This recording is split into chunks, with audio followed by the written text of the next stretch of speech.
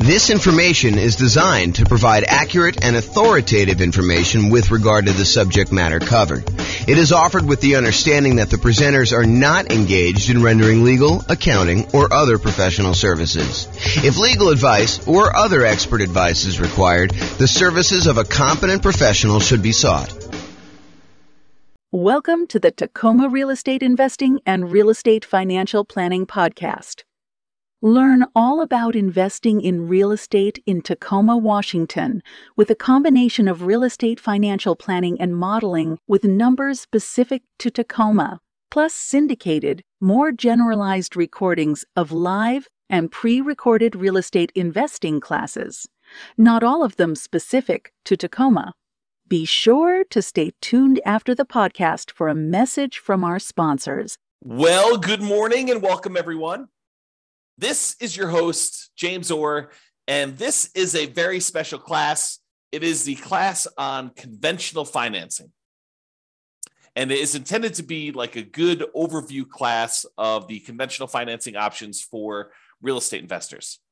And honestly, we've covered a lot of this content elsewhere because some of the times when we talk about low down payment options, we talk about conventional financing as an option there as well, because you can put 3% down for the, whatever it is, Home Possible or Home Ready loan. I forget what the name of it is, or doing a 5% down, kind of like normal owner occupant down payment when we talk about the strategy that house hackers or nomads could use as real estate investors in order to do financing. But today we're going to primarily focus on going over conventional financing in the context of putting 15% down on the low end, and in most cases, probably putting 20 or 25% down by choice. You can do conventional financing with as little as 15% down. However, I think a lot of investors are going to choose to bump up to at least 20%.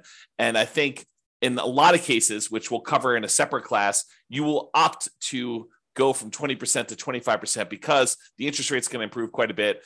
And you're also going to be borrowing less money, so the cash flow will improve. So one of the kind of strategies for improving cash flow, we're kind of in this market where prices have gone up very rapidly over the last few years. Interest rates are up quite a bit, and rents are sort of lagging behind. So cash flow, even though cash flow is probably more important than ever, cash flow is harder to come by.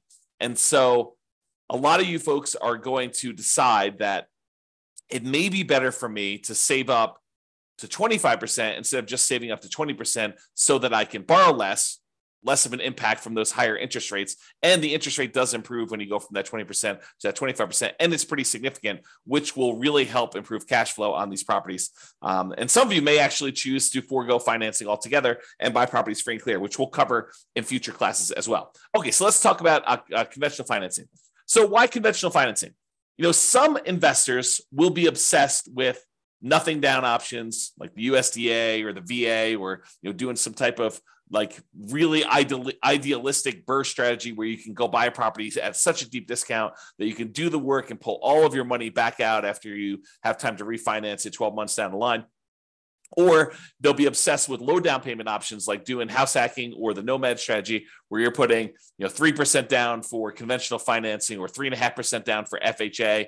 Maybe you're buying a single family home with FHA or a duplex or a triplex or a fourplex, or maybe you're going to go buy a single family home with 5% down conventional financing. All of those kind of like low down financing options. So there'll be some people that are obsessed with that. And some of you guys will be doing that out of necessity, that you don't have down payments. And I totally understand that. If you're just getting started, and you're trying to kind of amass, if you're familiar with my concept of that first 100K, sometimes you really need to get started and you're willing to take on additional risk by doing some investing with nothing down or low down in order to get into that first property. However, about 1/3 of all real estate transactions are purchased for cash. And here is the latest Redfin data going through, I think pretty much March, if I'm not mistaken. That definitely shows January of 2023 on here, but I believe it's actually just not showing enough granularity for you to see that it's going through to March. But it shows you what percentage. And so you can see going all the way back to 2011, which at this point is 12 years ago, you could see that it kind of fluctuates the share of U.S. homes purchased with cash. And so you can see that, it's just over 30% there. We kind of peaked out at whatever this is, 37% or so in the 2013 sort of era. And you can see that there's, a little bit of movement here, but the low was about 20% of properties being purchased with cash. And that was in April of 2020, which when interest rates were really, really, really low, right after COVID, it doesn't surprise me that a lot of people decided to finance properties then. When you can get a 3% interest rate on buying an investment property or 3% interest rate buying an owner-occupant, or lower than that if you're buying an owner-occupant, I think we were seeing really, really low around that time. It wouldn't surprise me that cash purchases were at all-time low. But now we've kind of had interest rates kind of creeping up, and the number of properties or percentage of properties that are purchased all cash is pushing whatever this is, 32% or so. And that is a local high. We're basically, for the last 9 years, that is the highest we've seen all cash purchases, which if you ever see me do my presentation on, how much longer it takes to achieve financial independence, if you wait that really, really, really long time to save up enough money to buy a property all cash, then you buy that property all cash and you save up to buy the next one all cash. And you kind of do that as your strategy to acquire rental properties as quickly as you can, even though it seems like it's really, really long. It's not that much longer than if you save up and put 5% down or 20% down or 25% down in order to buy rental properties, because the cash flow on an all cash purchase is significantly better than the cash flow you're seeing on a 5% down or 20% down or 25% down sort of purchase. And so you get to financial independence not that much slower, in some cases, maybe even faster. So I'll do another class on that coming up here, but realize that it's not as bad as you might think to do all cash as a strategy. Okay, so with that being said, about 1/3 of all these are purchased for cash, and that's been pretty consistent. And there will be investors seduced by the siren song of creative financing. Those that are attracted to the idea of going and finding, some type of seller, motivated or otherwise, or distressed property of some type, and trying to structure creative owner financing or wrap financing or subject to, or acquiring properties on a lease with an option or lease purchase contract, or, do an installment land contract or contract for deed, or, in some cases, maybe doing loan assumption if you're doing some type of house hacking where you're trying to assume a really good low interest rate loan of some type. So there will be, a lot of you, I wouldn't say a lot of you, but there will be some of you who will be seduced by this creative financing and are willing to do more of the real estate entrepreneurship of being in the business of going out there and finding deals, finding motivated sellers so that you can structure these creative financing deals. I don't think everybody is attracted to those. I think some people are, and there are some compelling reasons to do it, but it's not the only way to do this. It's not the only way to achieve financial independence. So regardless of which path you choose, I think having this foundational knowledge of conventional investor financing will help you. Whether you decide to do all cash, I think it's helpful to understand the trade-offs you're making by doing all cash versus doing conventional financing. If you're going to go do this creative financing stuff and you're going to be taking over some loans, subject to or wrap financing or whatever, might it help you to understand how conventional financing works, how it's structured, like what the terms are typically for that? I think it's super helpful. So, having this background knowledge, I think will be helpful regardless of whether you do it or not. And a lot of you are going to choose to do it anyway. Okay. So a quick review of the different financing options that we've already covered in various classes, and go dig into those if you want more information. But here is a really quick overview of the other financing options available.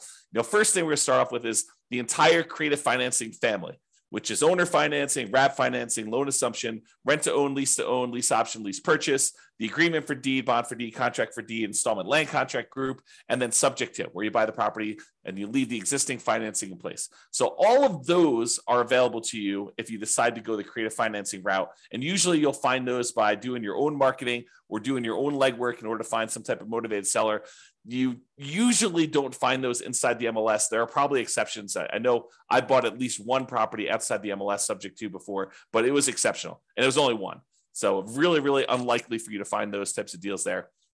As far as down payments go, I think it is likely for you to be able to negotiate some low down payment options when you're doing creative financing. And in some rare cases, I think you'll be able to find some nothing down options. Another option for financing would be private money. This is going to grandma, someone who has money that they would be willing to invest in you. and you'll be very likely to be able to negotiate low down payment options on those as well. And in some cases, grandma may not require anything down at all. I would say it's based primarily on relationship and trust and a little bit of negotiating, and the quality of the deal can definitely help, especially with certain private lenders, depending on who you're talking to. The kind of complementary group of financing to private money is hard money. Hard money is money from people who are in the business of loaning money secured by real estate. You are very likely to be able to negotiate a relatively low down payment option with those. In some rare cases where you have an exceptional deal, you can probably be able to negotiate a nothing down option with some hard money lenders. It's usually based on the quality of the deal and maybe a little bit of negotiation. And generally for the hard money, we're talking about commercial properties only. By commercial properties, I mean a property you are not moving into yourself. So it's really hard to do a hard money loan on a property you're moving into, usually because the hard money lenders do not want to get involved in the consumer loan regulations. And so they only want to do loans where you are not moving in. So typically not good for house hackers or nomads if you're trying to do some type of hard money. Private money could totally work with those, and creative financing could totally work with those. But hard money is probably going to be a no-go for trying to structure any type of owner-occupant situation with those. And then the typical ones we use for house hackers and nomads, VA financing. It's a nothing down loan option. It requires you to have VA eligibility, which requires pretty much that you've been a veteran.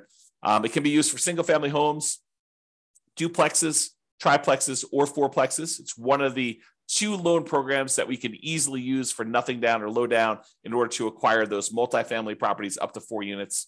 The other one being FHA. So a VA is a pretty good option if you're trying to do house hacking and nomad. I think that's probably one of your first choices for the first loan you get if you have that eligibility. If you don't worry about it. Move on to the next one.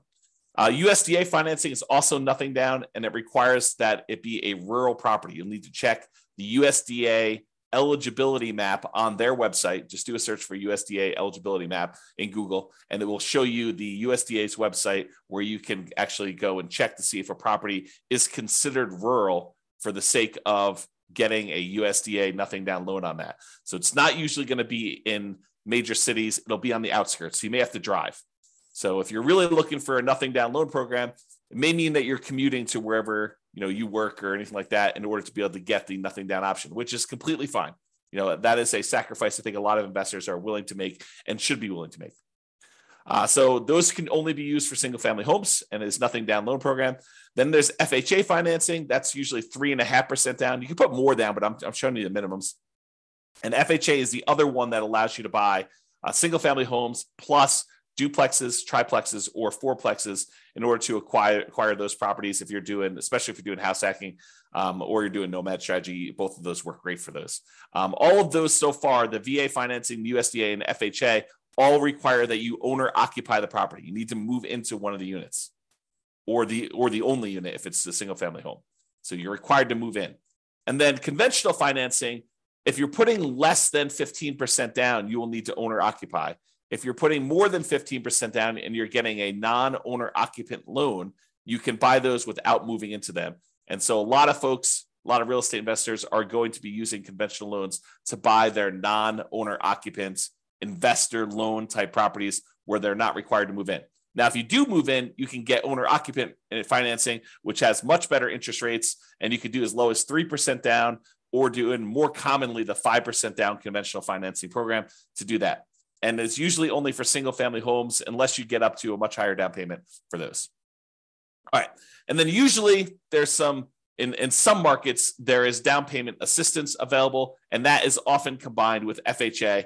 And it may help you kind of offset some of the down payment or all the down payment, depending on the program that they have there. So usually for nomads or house hackers, that could be an additional strategy.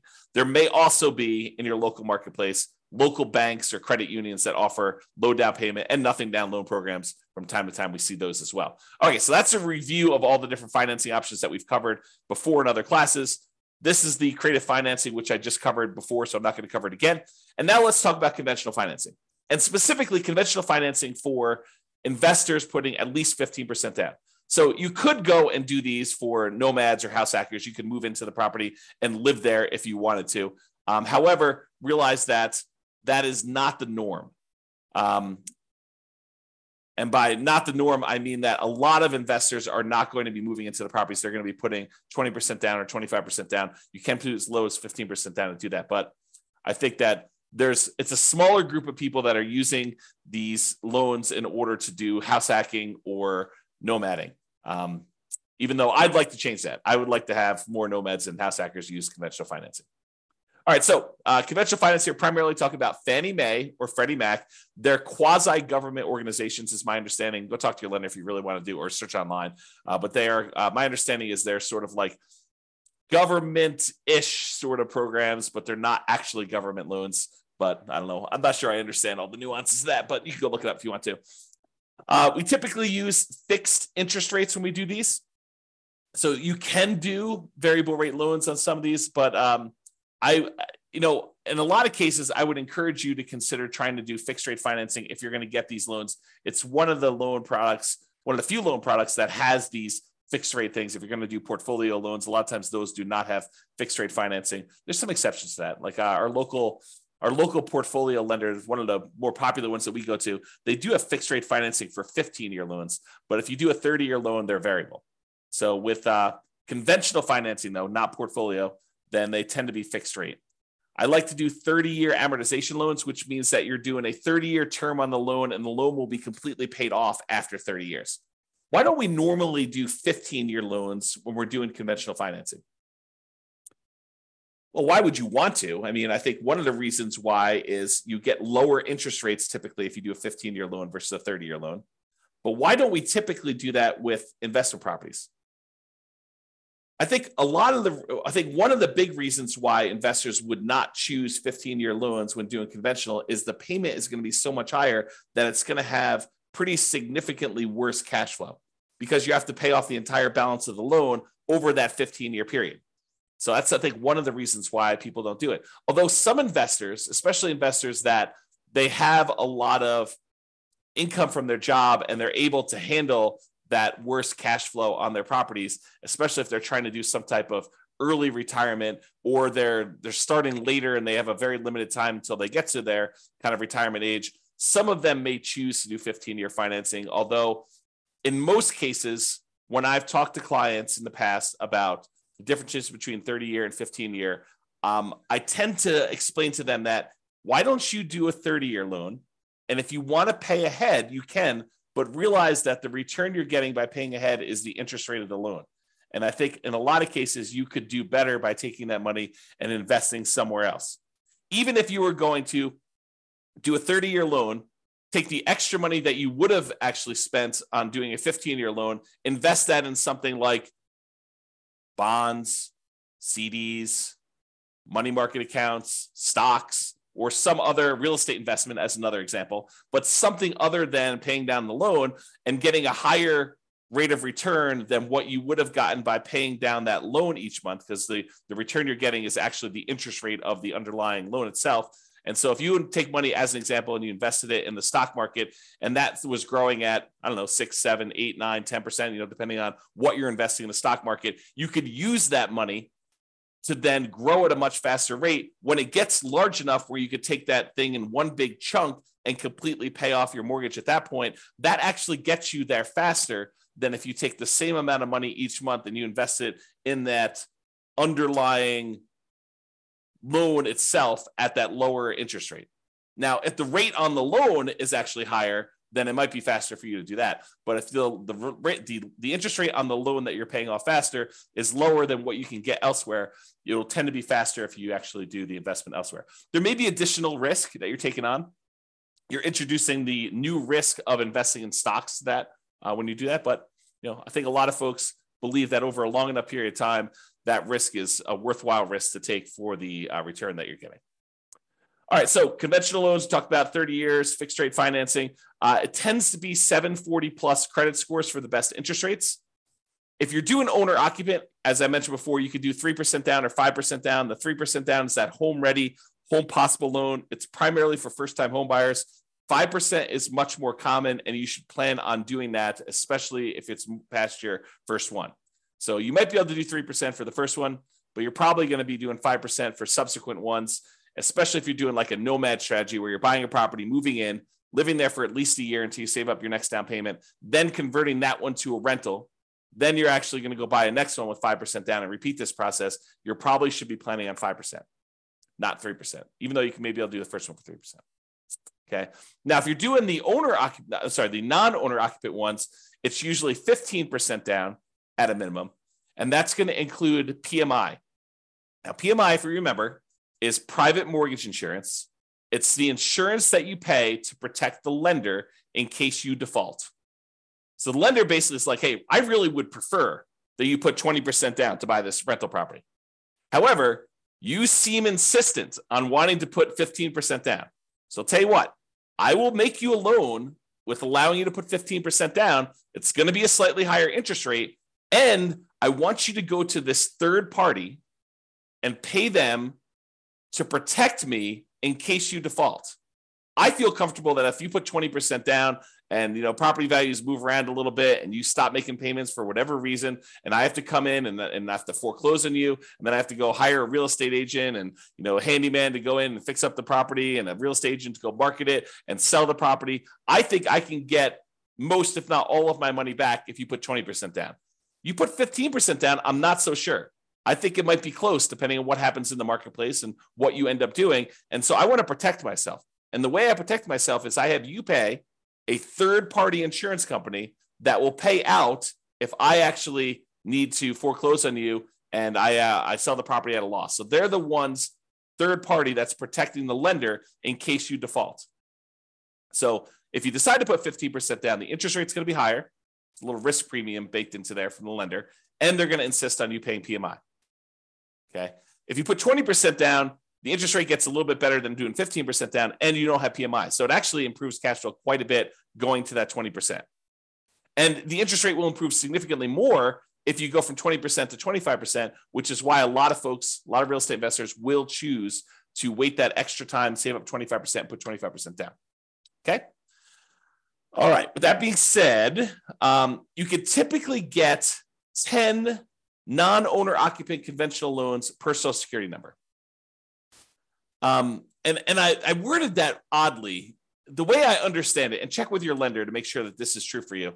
And this is actually the regulations. But my understanding is it's 10 loans, period, if you plan to get your next non-owner occupant loan.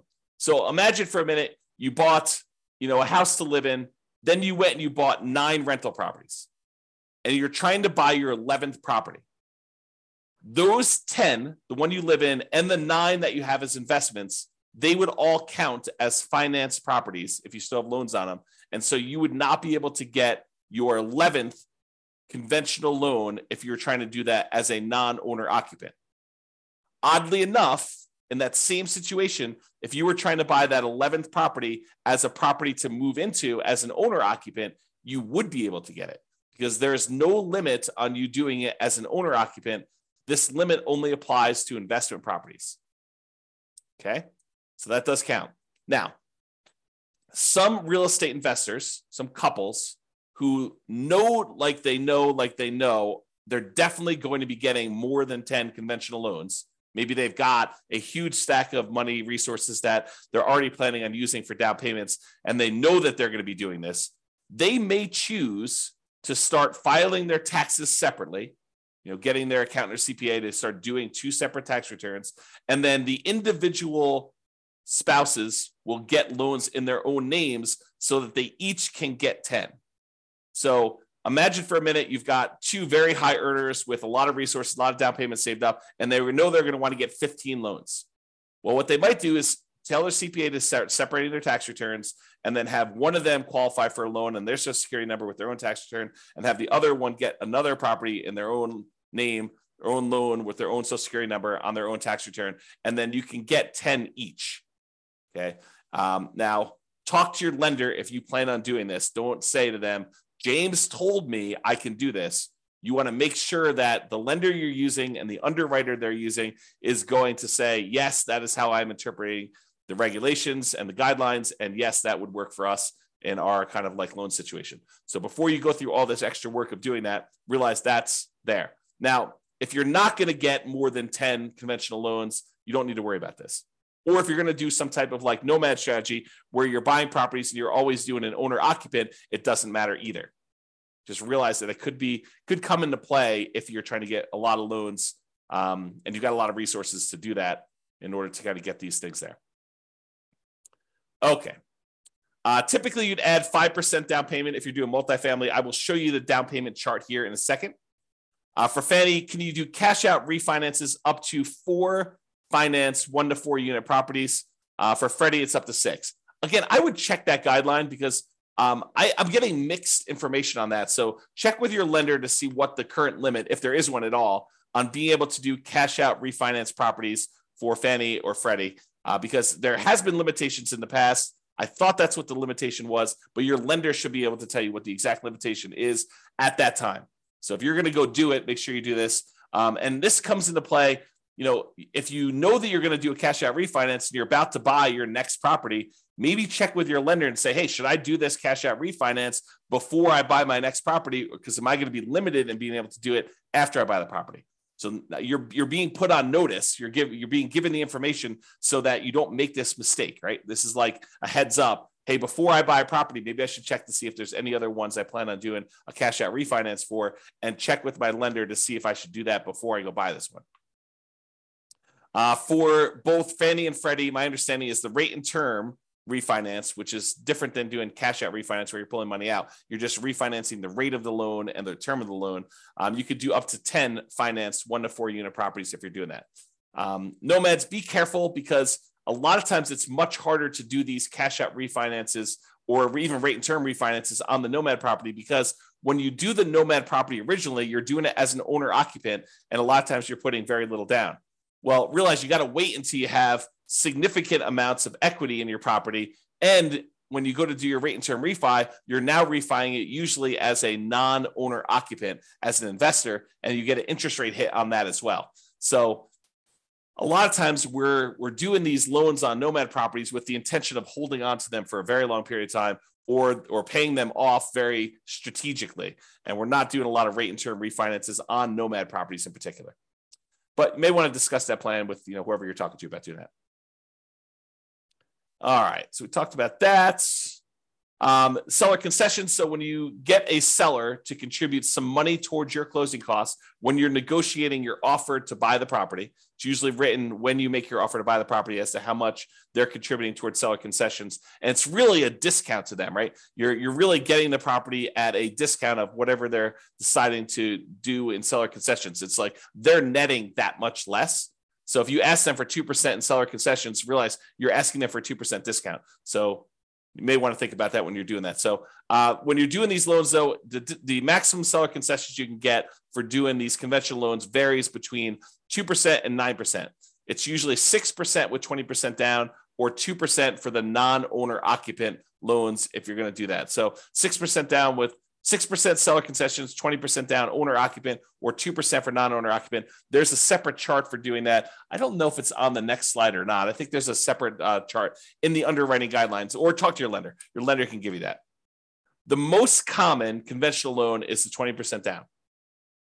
It's for investors. So that's probably the most common one to do. If you're doing investor loans, putting 20% down. You can do 15% down, but realize you're going to pay a penalty for that. I think we talked about that before. All right, so let's talk a little bit about the desktop underwriting version 11.0 standard eligibility requirements for conventional financing. And this just walks you through. This is directly from the underwriting guidelines. You can look this up online, look up Fannie Mae underwriting guidelines or selling guidelines, or the Freddie Mac underwriting guidelines, and you'll see different charts for different situations. I just pulled out one of them for probably more common, or call your lender and actually get your lender to walk you through what your situation is here. But they're usually using something like this. So there's a section here for principal residence. We covered that in a previous class. I'm not going to cover that today. There's a whole section here on doing second homes, which is a little bit different. Usually it's about 10% down for doing those on a purchase. And then you have this whole section for investment properties. So if you're buying a single unit, not a duplex, triplex, or fourplex, you could do as little as 85% down. 85% loan to value, 15% down for a fixed rate mortgage and adjustable rate mortgage. So you can get both of those options with a single family home. If you're doing a duplex, triplex, or fourplex, they require 25% down. That's what this is showing here. Okay. So that's the kind of like lowest down payments, maximum loan to value is another way of saying that for doing that. And this shows you the limited cash out refinance for 1 to 4 units. You can only go up to 75% loan to value for doing cash out or doing limited cash out refinances. For cash out refinance, like the full version, you can only go up to 75% loan to value for a single family home. If you've got a duplex, triplex, or fourplex, you can only go up to 70% loan to value for those. So those are the limitations there. All right. So in conclusion, there are several financing options, including nothing down and low down options, which we've covered a little bit today, but mostly in the previous classes where we had the nothing down loan options or the low down loan options. And despite investors obsessing about nothing down, low down, and creative financing, about 1/3 of all transactions are cash. And many of the other ones remaining are going to be conventional financing. I think having a really good working knowledge of conventional financing is foundational and will serve you regardless of what type of financing you opt to utilize, especially if you're going to do conventional financing. So that's all I got for you today. I hope that was helpful. Just kind of a good kind of like conventional financing primer or conventional financing 101 to give you an overview of how conventional financing works and kind of where it fits into the overall financing picture. This has been James Orr. Hope you have a great day. Bye-bye for now. With home prices up, mortgage interest rates up, and rents up, but not quite enough to counteract the higher prices and interest rates. Cash flow on rental properties in Tacoma is harder than ever. Book a call with the Real Estate Financial Planner to apply our proprietary 88 strategies to improve cash flow on your rentals. See the show notes for a link to schedule your call and improve your cash flow today. If you're a real estate agent, lender, or professional in Tacoma that wants to help our real estate investor listeners, consider reaching out to learn about collaboration opportunities with this podcast. We'd love to add more value to our listeners by having you assist our investors buy, sell, and finance their real estate investments. See the show notes to schedule a call to discuss collaboration opportunities.